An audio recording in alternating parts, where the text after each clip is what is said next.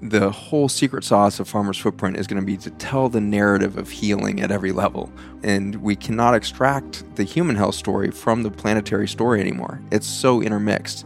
You literally cannot create human health if we don't solve for these agricultural systemic issues.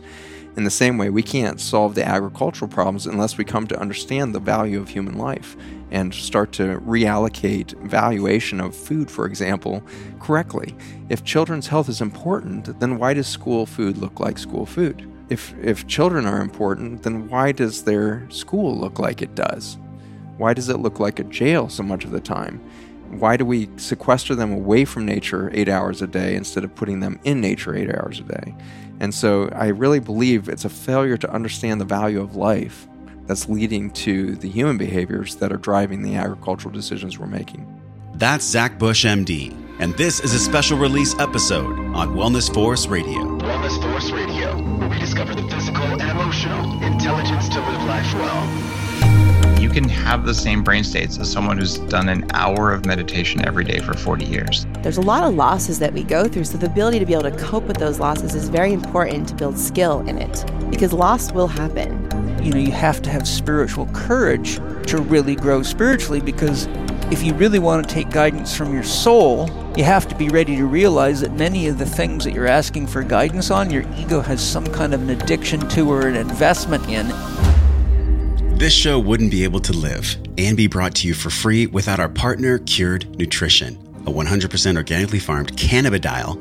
Say that like 3 times fast. Cannabidiol. It's more than just CBD though. CBD can be quite confusing.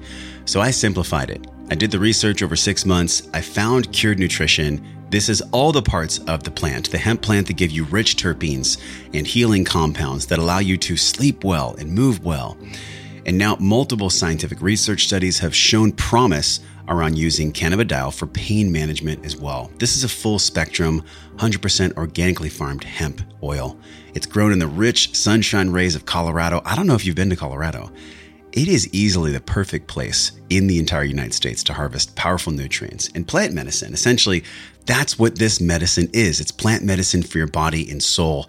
I personally take the full dropper of the 2,000 milligram. I place it under my tongue for 60 seconds. I feel this in my digestion. It gives my stomach this warm, calming feeling. Give Cured a test drive. If you've been dealing with pain or anxiety or you can't sleep well at night, go to wellnessforce.com/cured. Get 15% off your organically farmed full spectrum hemp. Wellnessforce.com/cured and use the code WellnessForce to get a nice savings. 15% is really good, y'all. Check them out. Give them a test drive.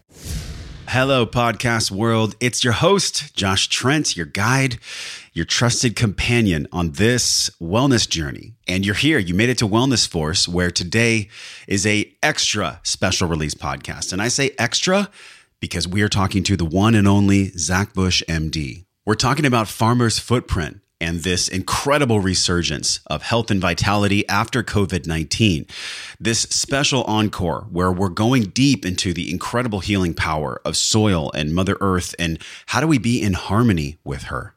This episode is where we're going to discover the real agricultural revolution and this resurgence that's happening right now on planet Earth with companies like Farmer's Footprint and Zach Bush, MD. Now, if you're not familiar with Zach's work, maybe this is the first time you're hearing or seeing Zach, get ready for an absolute treat, mentally, spiritually, physically, and emotionally. This man is an internal medicine, endocrinology, and hospice care specialist, triple board certified MD, an internationally recognized educator and thought leader on the microbiome as it relates to health, disease, and food systems. Now, Zach founded Seraphic Group and the nonprofit Farmer's Footprint, which we're going to dig into today.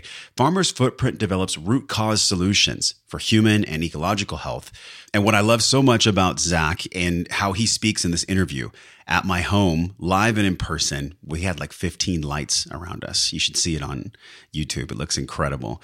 The way Zach is on camera and the way he is off camera, off podcast, there's literally no difference. Like he's the same. He's one of the most epic and top human beings I've ever met in my whole life when it comes to integrity and service to the planet. So if you yourself have been feeling the collective pain, the collective frustration, maybe the collective sadness and anger, and you've been wanting a solution, as to what you personally can do about it, well, this podcast is for you. We're going to talk about pharmaceutical drugs and immune systems and organic farming and mask wearing and e-commerce and how this all connects to help Mother Nature heal, the real solutions found in the darkness. We'll also explore the real agricultural revolution and the decentralization of every industry from government to hospitals, and how you personally can become a soil health advocate quite easily, by the way. We'll talk about the future of business and a supportive ecosystem, what the world will look like as we come together and we choose to be with each other in harmony after this COVID-19 pandemic. We'll talk about the secret sauce, not only why seeds have all the magic, but also the role that farmers and our connection to her or him means to us as we move forward to have food sovereignty and personal sovereignty. Now, do me a favor. Do my team a favor. Do Zach a favor. Do you yourself a favor. Do everyone a favor. Share this podcast.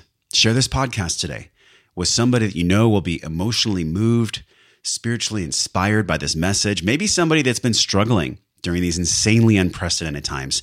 Share this podcast with them. Your act of generosity, just a quick click on your phone or a post on social media or a tag on Instagram. You never know when your selfless, beautiful act of generosity can change the course of someone's life. And I know it will, because we get messages about this all week long.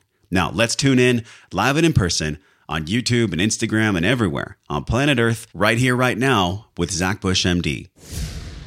Hello, it's Josh Trent. I'm here with Dr. Zach Bush. We're talking about saving the soil and saving ourselves. Dr. Bush, welcome back to the show. So glad to be back on with you, Josh. We've been here all day. It's been an incredible day. I've learned so much from you, and all of us are going to be learning so much more. We're talking about this convergence of soil and human health and the microbiome and what's actually going on with our world.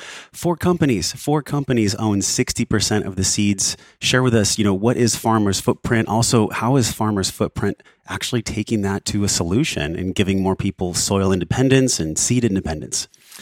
Yeah, we've created, in the agricultural system, very much what we've created everywhere else in the world, which is a consolidation of wealth, a consolidation of control of companies, and ultimately the formation of just a few massive monopolies.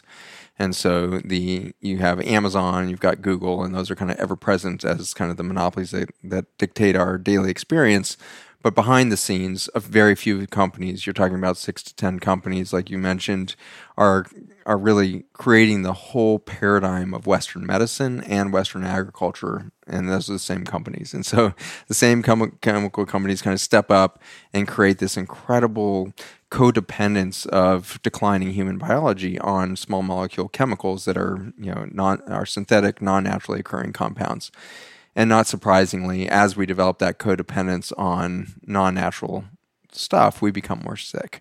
And that's why every drug commercial you've ever seen is followed at the end with a very fast list of the 32 conditions this thing might cause, or including death. And so the reason why all those side effects and ultimately increase in mortality are so common for all the pharmaceutical drugs is because they're taking us further away from our natural state. They're disrupting millions and millions of different pathways within our body to try to band-aid up one particular condition. But it turns out that cancer never attacks a healthy human body. A virus never attacks a human body. Illness, disorder, and disease is the manifestation of a weakening immune system, health, and vitality, ultimately the biophotonics of the body. And if you can't put biophotonic energy in the form of food into your body, it can't be transformed into electrical energy by the relationship between the bacteria and the mitochondria inside your cells, your batteries go low. And so as the charge comes out of your physiology, your repair rate declines. And as you repair slower, the rate of injury exceeds that, you age faster and you develop disorder and disease. If you can put tons of biophotonic energy into that system and the bacteria explode in biodiversity out of demand for all these micronutrients that are being consumed, and they turn that into electrical energy, your batteries go on and all of the energy state is flowing. Now you have this healing potential that shoots up. And even with the same injury rate, you're now healing, not declining. And so that's the whole game we play in our clinics, and it's the whole game we're now playing with farmers around the country. If you're inundated with weeds and pests, it's because your rate of repair within that plant system has dissolved. The biophotonic energy within your soils has been depleted. And if we regenerate that biophotonic energy within the soils, now we're talking about a relationship between sun and soil and a plant between them. If we charge that whole system with resilience and energy, we're going to get to this point of extraordinary, explosive delivery of health and vitality. And that's, of course, what happens when you go into regenerative organic. You can see this soil becomes so vibrant that the plants that grow in it are so resistant to any problems. And the weeds that have been terrorizing for 2 generations are gone within a single season because you create a biodiverse biophotonic energy within that soil system. And so when we talk about organic versus regen organic, what we're really talking about, what is the vitality of life between sun and soil, and how can you integrate carbon at all of those levels, carbon cycling in particular, to speed up the vitality of life within that system. If you do that, not only do you solve for human health crisis, you solve for planetary health crisis. The rapid climate collapse that we're currently in doesn't have anything to do with CO2 in the atmosphere. It has to do with the failure of the respiratory cycle of the planet. Our soils are dying, and therefore CO2 is accumulating. We've been thinking that it's a greenhouse gas phenomenon, when in fact, those greenhouse gases clear every year. Every summer, our greenhouse gases disappear from the atmosphere. We pull CO2 and methane down to baseline levels, and then it explodes again in the wintertime. But as long as we've got vibrant soils in the northern hemisphere, we don't have a greenhouse phenomenon happening in the same way that we do in the winter months. And so it's through the death of the topsoil that we're losing the ability to continue that cycle of biophotonic energy, carbon cycling between the soil, the sun, and the plant between. And so that's where we're at now, is realizing that, wow, not only did we allow 6 companies to dominate and all the sad, tragic stuff of poisoning of our water systems and soil systems, and we see children dying prematurely from cancers they should have never had, and it's horrible. Like, this is the darkest chapter of humanity in so many chapters. But you look at World War II, you look at World War I, you look at, so many crises that have happened on this planet before. This is our history. We are a cataclysmic event, and we keep doing these cataclysmic things over and over again. And these cataclysmic events tend to be in these narcissistic moments when we think that we're there to dominate an ecosystem, or we're there to dominate another people group, and we're there to create a new empire and extract more wealth for a few. Every time we do that, we collapse systems that are invisible to us. And so in our monopoly building of the chemical industry at large, we've created modern medicine and modern agriculture, but unknowingly we eroded the foundation for life below it. Farmer's Footprint, for people that don't know, it's this really amalgam of educators and scientists and farmers and people that just care about everything that you've mentioned, but also how to regenerate, not just to replace, but how do we actually let the earth breathe again? How do we let her breathe again? How do we let her grow? And how do we repair what's going on? This is a national movement. It's a global movement. So if people don't know about Farmer's Footprint, just share with them how that even came to be. Yeah, it was by accident. We didn't set out to make a nonprofit. We set out to tell a story of human health crisis, and so our laboratory had been working for years to understand the relationship between glyphosate, or Roundup, the most common herbicide, weed killer on the market, and the human health crisis. And so we had mapped that down to the Mississippi River, understanding that the Mississippi, collecting 85-90% of this chemical, was taking the chemical downstream, and the last 90 miles of that river between Baton Rouge and New Orleans was now Cancer Alley. So I set out to tell that important story of, wow, we reversed the cancer map in the United States for the first time, where suddenly the South was the epicenter of cancer death, where it had never been in the whole history of our nation before that. And we did that in a 10-year period. Between 1996 and 2006, we reversed the cancer map. And so that was, should have been impossible if our model of cancer was right. We had to update our model of cancer to include the microbiome, to find out that it's the microbiome within our gut and soil systems is predicting population expression of cancer, which is pretty amazing that we can boil it down to that level. But sadly, as we kill bacteria and fungi, the humans will manifest all diseases, including that end stage of cancer. And so this pattern was what I set out to tell. But as soon as we got out on the ground, I thought I was going to tell people, oh, everybody just needs to eat organic and we're going to be good to go. And then we stopped at our very first farm on our journey, And the Soil Health Academy, with these brilliant farmers, were there showing the impact of poor soil management on farms.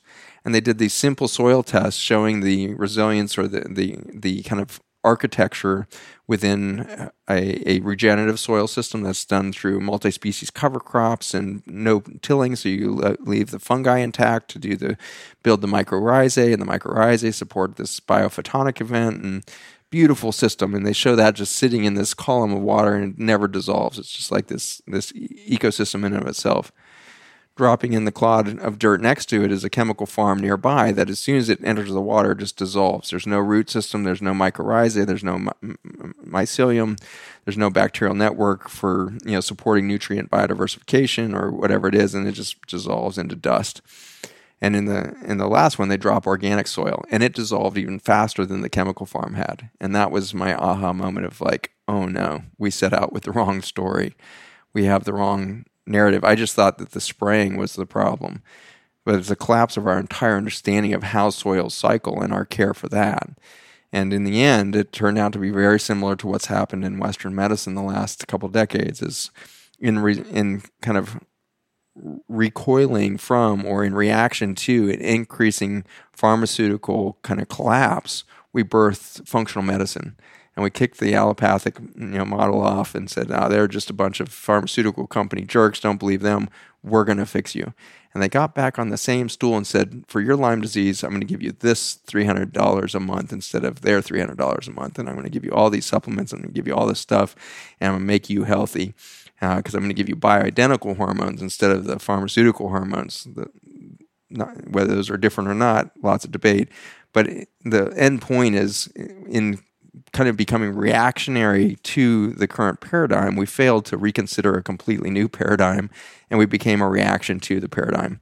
And so we really fed more energy into that system, I think, and we can do the same thing with an anti-vax movement. When we just polarize around a dead paradigm or a dysfunctional paradigm, we do nothing to move past it.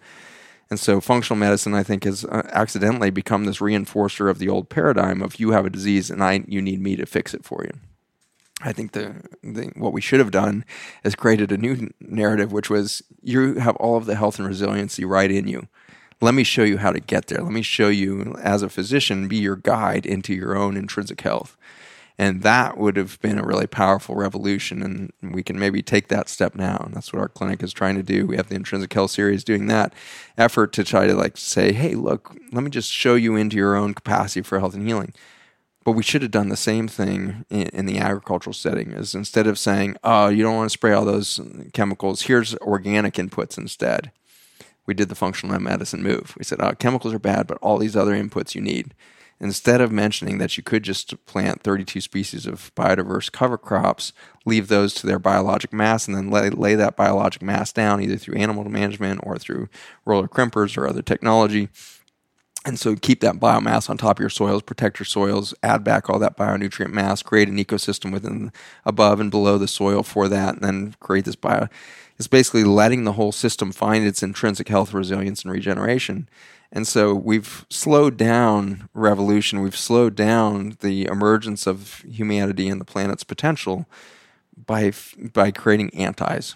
And so you can't be anti-pharmaceutical. You're just part of the old dialogue. You can't be anti-vax. You're part of an old belief system that the immune system is trying to sterilize the human body from all viruses and bacteria. Doesn't work that way. We know that, but we're having a hard time changing that narrative, and just screaming at the old narrative and saying you're wrong isn't helping us. And so same thing for farming, same thing for health, same thing for economics, same thing for politics. If we keep being anti to the problems that we see, we're not becoming different. And so let's not fall into the anti-trap. And so as we started to tell this story, we realized we can't just be anti-glyphosate and anti-Roundup. We need to imagine a new future. And that new future, of course, led us quickly into the realization where we need decentralization. And that, I think, is the story of everything. We shouldn't have 6 hospital systems that control 90% of health in the country. We shouldn't have, 3 or 4 conglomerate insurance companies that control health in this country. We shouldn't have 6 companies that control 95% of the seed in the United States. We should have a diversified and decentralized system for all of these things. We shouldn't have centralized banking. No, that's a terrible way to do economics globally. We need a decentralized economic system. So all of these systems in the end are showing us what nature does all the time, which is decentralized life. Life happens in a fractal way on planet Earth. Down at the soil level, within a single cubic centimeter, you're going to see the entire intelligence of what all of humanity could do. We could learn it from a single cubic centimeter of soil. And so that's, I think, what Farmer's Footprint became was we need a big re-envisioning. And what does a whole agricultural/medical system look like as we decentralize into the template of nature? And so what happens when you create that? So the nonprofit is now investing all of the wonderful donors that are flowing into this. We're intelligently investing in the interstitium, the connective tissue between the solutions. I think we're the first org that hasn't swept in and said, we have the solution. All you have to do is these 6 things. Do your cover crops. Do this. Do that. So many other organizations have swept in to say that. But it turns out that like a human body, everybody needs a different recipe at the beginning. No 2 farms are alike.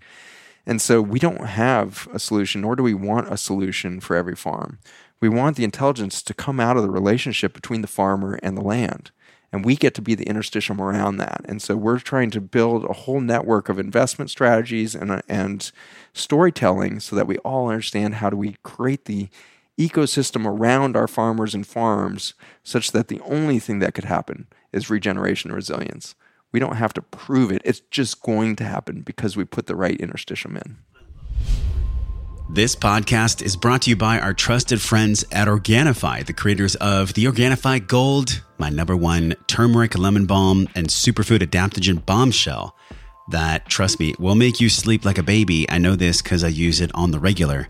Not only is this one of my top sleep supplements I use personally, but also it helps my nervous system and my stomach calm down at the end of the day in the evenings, especially if I've had a stressful day. I know you have those too because you're human. And because we're human, the best thing to do is take loving care of the human body, starting with quality sleep, not just quantity. This is going to allow you to have the highest quality of life possible. So if you've been struggling with sleep, give this superfood adaptogen powder, the Organifi Gold, a test drive for a special deal over at wellnessforce.com/Organifi. ORGANIFI, wellnessforce.com/Organifi. Pick up a 30-day supply, give it a test drive. If you don't like it, you can send it back, but no one's ever done that. As far as I've heard, 20% off is the biggest discount you'll find over the entire internet. We're grandfathered in. These savings are for you. Head over to wellnessforce.com/Organifi and use the code WellnessForce. Share this with your friends, your family, and anyone who wants to drink the gold and sleep well. I love the stories on the Farmer's Footprint site. So it's farmersfootprint.us. One of them was a tale of regeneration. I forget her name, and it was about the soil health and how it's contrasted to human health. And there's a clear connection. I mean, 1 tablespoon of soil, like really true organic soil, has more bacteria, healthy bacteria and protozoa and microbes and all these things that actually are the same components that are found in our body. So it's the same nature, but yet there's been a disassociation ever since Earl Butz in 1960 and the agricultural revolution. You've talked about what we need now is a real agricultural revolution. How is Farmer's Footprint doing that? How is it revolutionizing agriculture, not just here in America, but, across the planet, which is where it's most needed? It's through human relationship in the end. And what our executive director is incredibly brilliant human being, David Leon, and if you want to have your mind blown, have an hour and a half discussion with him around what he's discovered about this whole industry in the last year and a half, because what he's done brilliantly is hold tens of thousands of conversations. Every day he's pumping on that phone, he's flown all over, he's academic meetings, trade meetings, industry meetings, he's at these places listening and talking. And the result is an enormous exchange of information. And everything he keeps coming back with is the whole secret sauce of Farmer's Footprint is going to be to tell the narrative of healing at every level. And we cannot extract the human health story from the planetary story anymore. It's so intermixed. You literally cannot create human health if we don't solve for these agricultural systemic issues. In the same way, we can't solve the agricultural problems unless we come to understand the value of human life and start to reallocate valuation of food, for example, correctly. If children's health is important, then why does school food look like school food? If children are important, then why does their school look like it does? Why does it look like a jail so much of the time? Why do we sequester them away from nature 8 hours a day instead of putting them in nature 8 hours a day? And so I really believe it's a failure to understand the value of life that's leading to the human behaviors that are driving the agricultural decisions we're making. If children are really valuable souls in exquisitely miraculous bodies, why would anybody give them a Coke? Anybody. Why would anybody hand them a high fructose corn syrup laden anything? Why would anybody put them into an environment where they can't connect to the fresh air? Why would anybody sequester them away and mold ancient old HVAC systems and then traffic them diseased meat that's dying at the time of harvest? You know, we have this grade D meat, and I actually saw this when I was in college. I was running early one morning around the CU campus in Boulder, and this truck pulled up at like 4:30 in the morning, just barely dawn, and backs up to the cafeteria on the main cafeteria on campus. And on the side of this truck, I couldn't even believe they had the gall to write it, is grade D meat for schools and prisons only. Wow. And I wasn't even headed for a health career at that point, but it struck me so much of like, wait, what is that doing going Shouldn't that into be an this A? school? Like, wait, why schools and prisons? Like, why? Wait, that doesn't make any sense at all. Like, that just sentence shouldn't exist. And yet today we pump the worst grade, food systems, whether, depleted vegetables, depleted, everything into those trays of food that we're feeding our children. And so we are failing to see the value of human life, and so we behave like we do. And so, of course, all of our mistakes are coming out of the failure of that golden rule. If we really loved ourselves, then we would treat our neighbors much differently. But sadly, whether farmer, physician, patient, or commodity crop owner, it doesn't matter, or chemical company CEO, we're not loving ourselves. And so in the end, farmersfootprint.us is a story about us. It's a story about if we don't start looking in each other's eyes and acknowledging the miracle of life within each of us, then we're going to keep making the mistakes. There's no scientist that's going to prove our way out of this. It is a fault of valuation. And that valuation is not of a crop, it's not of a soil, it's of the human standing on that soil. We have been a blight on this planet. We behave as a cancer on this planet because of our lack of care for ourselves and those around us, ultimately of our children themselves. And so Farmer's Footprint, while it began with a story in soil, is the most human experience I've had. And I feel like I don't see my own humanity until I see it through the context of all of those stories that come out every week on another farm family that's doing the right thing. These farm families are working their ass off from 4 a.m. till 10 p.m., collapse in their bed and get up and do it again 360 days a year. It's just like this relentless journey of effort to be a farmer. And these brave, problem solvers are out there doing it every day, putting it on the line, often with great joy, often with heartbreak, often with exhaustion, often with financial stress, often with all the things, because we aren't surrounding them quickly with enough interstitium, without all of the support system and the oxygen and the valuation. And so Farmer's Footprint has really staked our claim on saying, we're going to show you the faces of these farmers. And if you can't see the beauty here, then you probably aren't our people. We can't help you change the world. But if you can see the beauty in the faces of these children and families that we are showcasing every week, you're going to see something of our potential as humanity. And we will not only solve for soil issues or human health issues, we're going to solve for a consciousness issue if we will do the journey right into us. I love the way you're doing it because you're doing it by story. And children understand stories just like adults. So that's just a universal thing where story is the most powerful thing. It's not necessarily presenting the science. You could present the science all day long about what's going on with the soil and ourselves, but really a reconnection to ourselves starts with how we treat soil. My partner and I, we have a garden that we just started here, and like she's learning and I'm learning like how to do it. And it's fun because I'm thinking, oh man, I've never actually done this. Here I am, 40 years old. I've never grown a garden in my life. And it's the first time where I'm like, this could be a way we feed ourselves, like truly feed ourselves. So for people that are inspired by this, how do they begin? Like, what does that even look like? And how does Farmers Footprint educate people on how to grow their own gardens, how to love themselves by taking care of their own soils, how to have boxes if they're in food deserts, if they're in the city? Like, there's so many things that people would put up a flag to and say, well, I can't do that. You know, Farmers Footprint obviously addresses this. Yeah. Well, we're trying to be the interstitium. We're not trying to reinvent any wheel, which means that we're functioning differently as a nonprofit as well. And so instead of, rushing out to say, hey, we have this little program to do this, and we have this little program to do that, we've been learning for 2 years what's offerings out there, and let's be the interstitium as an organization as well as a message. So as an organization, we're building relationship and learning how to identify what's working and start scaling that at the global level. One good example is Kiss the Ground. They've got a great backyard gardener, kind of education system. It's called the Soil Health Advocate Program. It's a great course, 4 weeks or so, and it gives you just like the nuts and bolts of lexicon, like what is soil? What do we mean by regenerative? What do we mean by, what's the difference between regenerative or organic? Just giving you that nuts and bolts understanding of how do I even talk to my neighbors about what I now suddenly know is an important issue, or my kids, or how do I talk to their school systems so that they can have a garden in their schoolyard or whatever it is, And so, I would lift up Kiss the Ground as a good, backyard gardener kind of thing. We now have found that there's a real paucity of education at the bigger level. So land management, ag management, agronomist education, the big kind of pharmaceutical, disease management paradigm. So we're now building the IT infrastructure for a university.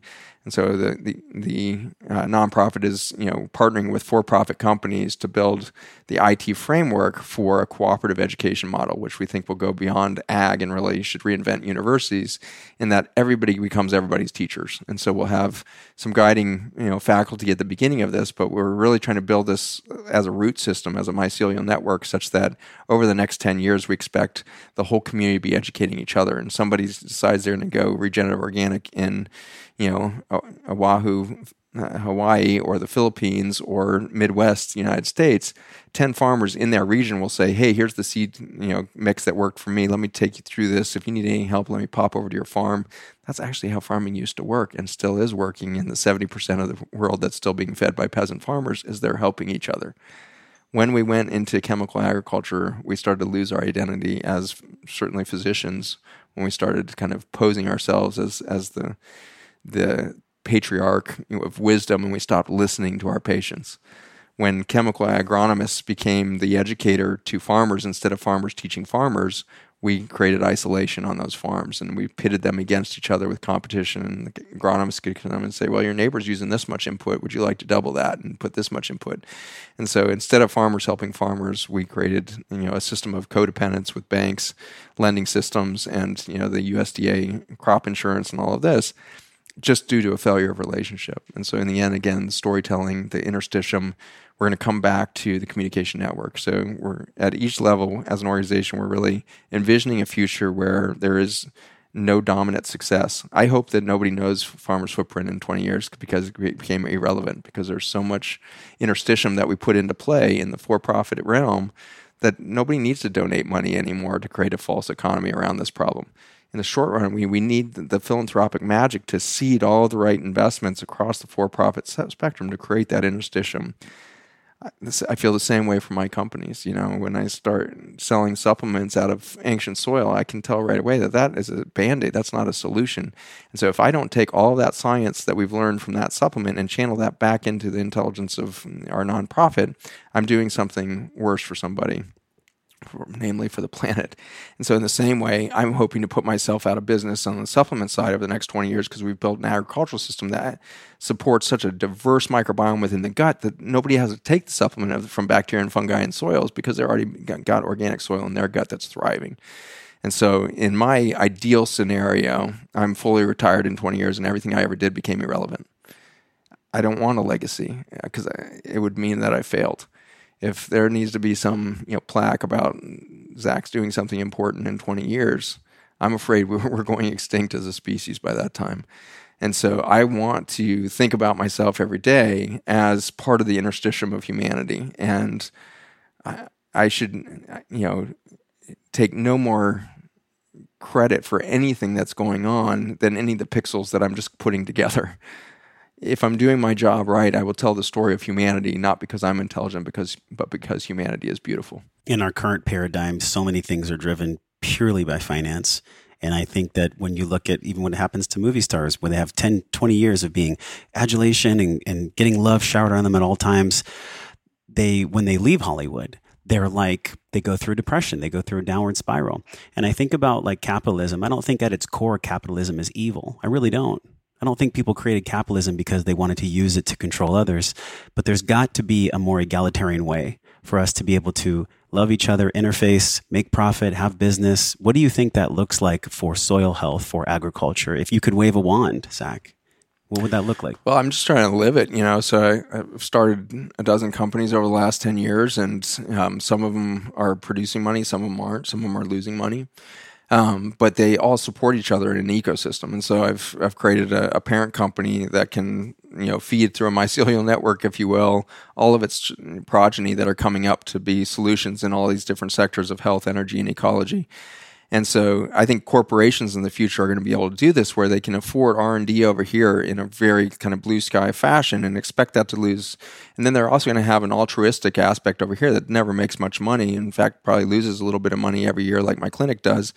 But that's okay because we can subsidize that with this innovation of a solution that the whole world needed. And so we're going to make a lot of money from that sector, and we can distribute it out. And so I think the CEO of the future that's really going to be part of this is going to see themselves as a resource manager across ideas rather than a product developer. If you put all of your jewels behind one product and you make that thing your entire goal, and you have to keep innovating that one product, or you keep marketing better and better that one product to make whatever grow, you're going to inevitably become a slave to that thing. Any competition that comes in and threatens that thing becomes your enemy, and you're going to become isolated and lonely in your marriage to the one thing. And so I would invite all companies to think about acting more like a GE, if you will, which is GE is really nothing but taking old capital and putting it in new and innovative spaces all over the place. And I think their paradigm hasn't even reached 1% for the planet yet, and so they don't have a planet forward aspect. But now you reverse that paradigm and imagine not just a 1% for the planet type corporation ethos, but a capitalistic for-profit environment where the idea is every dollar I make, I get to put 90% back into soil, water, and air. And I get the joy of watching children run around on a schoolyard that's cleaner and more vibrant and has more diversity than anything I'd ever saw growing up as a child. We have 40 million acres of lawn. It's the third largest crop in the United States, right behind corn, soybean, and lawn. 40 million acres of a single monocrop that we're pouring chemicals into, and then we make our children go out and run around on that for soccer and football and recess and everything else, and they're absorbing all those toxins through their skin. They are not in touch with any biodiversity. If we planted 32 species cover crops in all of our schoolyards and had the kids trampling that down every day, we would have a regenerative garden before we knew it. You don't need cattle. You just need lots of kids, and you'll trample that stuff down. They've got hooves of their own, and so let the kids be part of an ecosystem again, and we would see a completely different, resilient, health within those children. So while Farmers Footprint is the first portion of our nonprofit, the parent nonprofit is called Project Biome. We're developing soil, water, and air projects in which you start to realize that there's a whole ecosystem within each of those environments that include human health, energy, and ecology. And if you separate at any point one of those, you're going to fail the system. Our energy sector could be our biggest gift to the planet. And there's hydrogen technology coming out that you can allow hydrogen and oxygen to come together through a catalyst, and it produces energy when it makes water. We could produce an enormous amount of water that's perfectly clean in production of almost an infinite amount of energy. And so we can have free energy and clean water in our energy sector. And that could be in the next 10, 20 years that becomes a norm. And so again, the energy sector has been too long damned as like the enemy is oil, coal, and gas. It's not any more an enemy than chemical agriculture is. These were all stepwise, low vibration efforts at creating vitality on the planet. We failed. We created the opposite. But in learning from that, in the realignment of that, we could realize that all of these sectors are going to be leading us back into a template of life that we've literally never seen. And we could be part of a creative, generative process over these next decades. And we could see in 200 years the most beautiful planet that's ever existed here on this little rock in the middle of space. Your passion is so infectious. The first time I had you on the show, I felt it the same way. And there's so many people out there that are just learning about Monsanto. They're just learning about soil health. They're literally just beginning. What do they do? Like, what's the first step for someone watching this? Maybe this is the first podcast they've ever seen about organic foods or the truth about organic or soil. What's that beginning step for them? What do they take? It's so cool that the world just did this. So, for all the fear and all of the masks and all the crazy wild stuff that we've done as a population over the last few months, we also ran out and bought every last seed in this country for the first time. So we bought all these companies out, and thousands and thousands of families went out and planted gardens for the first time, including you. Yeah. And so this first-time gardening generation is moving us back towards the 1940s. So in 1945, at the end of World War II, we were growing 40% of our food in our backyard victory gardens. Not just in the U.S., but London, the whole allied powers around the world were growing their food in their backyard. And the whole message that got us to grow those and call them victory gardens is our independence is actually going to come from our resilience. If we have food security, we're going to win the war because this is a war of attrition. If we can eat still in 5 years and the Germans can't, we will win this war. So it became a war of attrition through resources, and the secret was not through better technology and better railroads. It was through decentralization and backyard gardens. We could reclaim that in 2 years. I really think that, if we decide in the United States that we're going to grow 40% in our backyards, it would take the first year to just get the practice in. But by year 2, you can grow an insane amount of zucchini and cucumbers and tomatoes in your backyard, not to mention the mints and the radishes and the carrots and everything else. And so it doesn't take long to realize that seeds have all the magic. And it doesn't take long as a physician to find out that the baby has all the magic. The less we meddle in the garden, the more beauty will ultimately come out of it. And so don't be overly concerned about how your garden looks, and maybe ever, but certainly not in those first 5 years, because it should look like chaos. I don't want you to have like the manicured tomato plant growing there and a zucchini plant growing over there and then nice laid mulch. I want kind of craziness going on. I want weeds and I want all this stuff growing up in between. You have to weed and you have to keep it clear around there. But you've got biodiversity exploding on that soil. And next year is going to look different. Not because you did anything right, but because you didn't try to control the system. So have some freedom and just plant a bunch of stuff out back and have no expectation of what that's going to look like. And if it produces some food in the first couple of years, fantastic. But if it's just creating anything but lawn next year, you're winning the game for the planet. And so I would say start simple with low expectations on yourself. Don't ever call yourself a failure because nature knows how to do this. You don't and never will. Farmers are always the first to say, the more you try to fight Mother Nature, the more you're going to lose. The best farmers are always the ones that are making space for nature to do their work, do her work. And so do that in your backyard. Let her start to tell you, why does it look so manicured? Why does your backyard look like every other suburban neighborhood for thousands of miles? Well, let's do something radical. Let's start planting where there is lawn. Let's start creating, multi-species cover crops or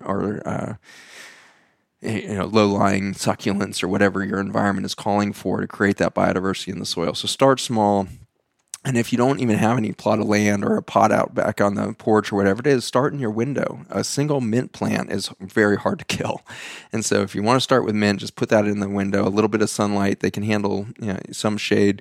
So a little bit of dappled light in the window, one mint plant. And then I want you to bite a leaf off of that mint plant. Don't pick it and then go put it on your salad. I want you to literally bite the leaf off the planet every day and experience everything there. You may have an aversion to it the first time you try this because it's not going to taste like the mint that you're used to having picked on your restaurant plate.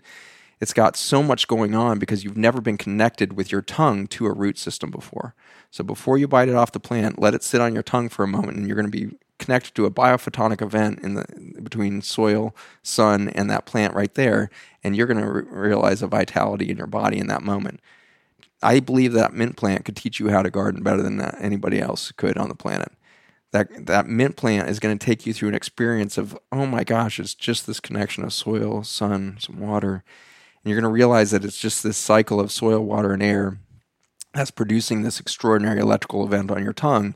And then you're taking that biophotonic energy and turning it into a healing power within you.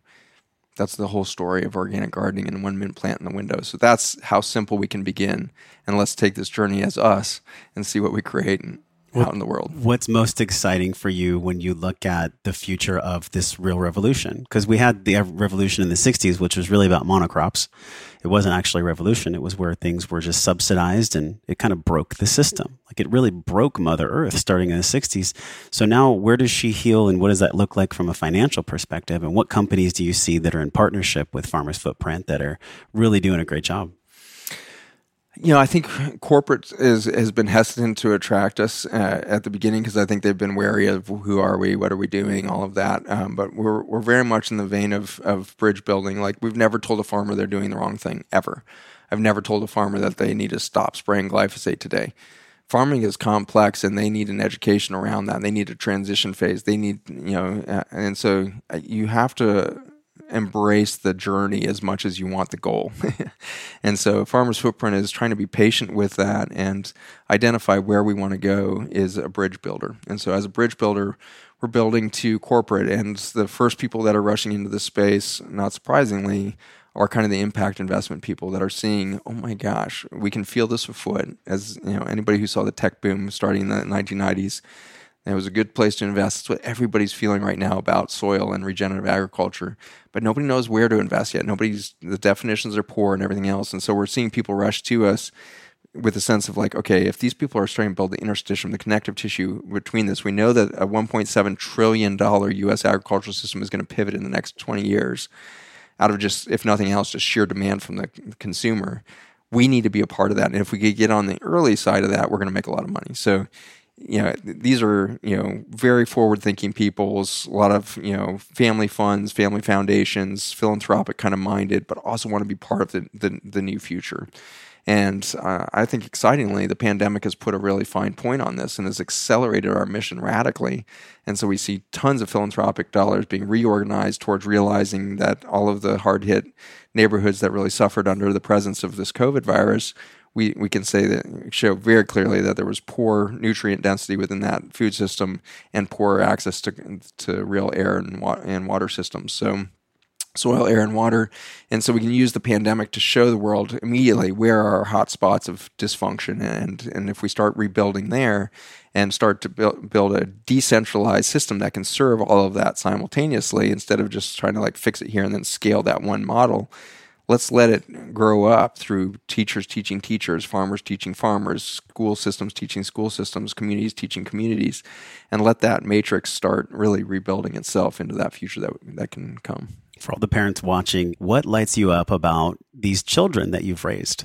And what are they going to do when it comes to their responsibility? How have you inspired them, and how can we inspire all the parents to leave their kids with the knowledge that they can make the world better than we left it? They can actually do way better than we can. Yeah, I would actually say that's the most exciting thing, is both my children are pretty profoundly unimpressed by what I'm doing. They're just like, really? That's it? That's what you got? Oh, come on. Because it's just like they're looking at the world being like, the problems are so much deeper than you can see, Dad, because they can see that the problems are about in human respect. My daughter recently taught me a lot about this. She's living in New York and has watched this whole thing go down with the civil unrest there around George Floyd's death and all of this. She's taught me so much about what her generation is seeing. And her generation doesn't see 1,000 problems. It really sees one problem, is we're not respecting human beings. And we're going to start to be the generation that just respects everybody for where they are, who they are, what they think they are. We don't care. We're going to accept them there. And then we don't even worry about the rest, because if we start there, we're going to get somewhere much different than where all you got to, because you started at a lack of respect and a lack of seeing each other and a lack of that. And so that's my excitement about our children's generation, is the sense that they've started with a completely different paradigm, a completely different chessboard, and they don't see a linear career course ahead of them. They see a three-dimensional space where they can impact the world at will. They can do anything, anywhere, all the time. And I think we see that just seeping up through that generation. but they are prone to depression, because if we try to fit them into our old paradigm and tell them that they're failing, they will rapidly become depressed, unmotivated, and really become non-productive and not be able to create the transformation we need. And so we need to rapidly see this new generation coming up and say, do it different. I don't even understand what the journey you're on right there. It doesn't look like success by when I was 22, but as long as you're loving everybody around you and looking for a meaningful and respectful, space to be in the universe, I'm going to keep supporting you and encouraging you down that path. And so we need to really have a free hand and eliminate all of our tendency towards trying to imprint the past on this future of this generation. And for that, we'll resolve their crisis of identity and their crisis of depression and everything else they're in. The suicide rates going crazy and everything else is largely because we're trying to fit them into an old paradigm. We're telling them they're failing when, in fact, they're giving us the only opportunity we have to transform. So we have to have that loose effect or kind of hands-off approach to our children, just as we would our backyard garden. Let it look messy. Let the weeds come up. Let the regenerative effect do its biodiversification, whatever we need to do, and let's go change the world through those kids. Wow. The film that you made for Farmer's Footprint, people can go there to watch it. But if somebody's feeling inspiration, what's the next step? Obviously, they can go to farmersfootprint.us. But the film that you have on there, that can carry them on. That can carry them on their journey too. Yeah, it's a good place to start. So there's a screening toolkit with the film.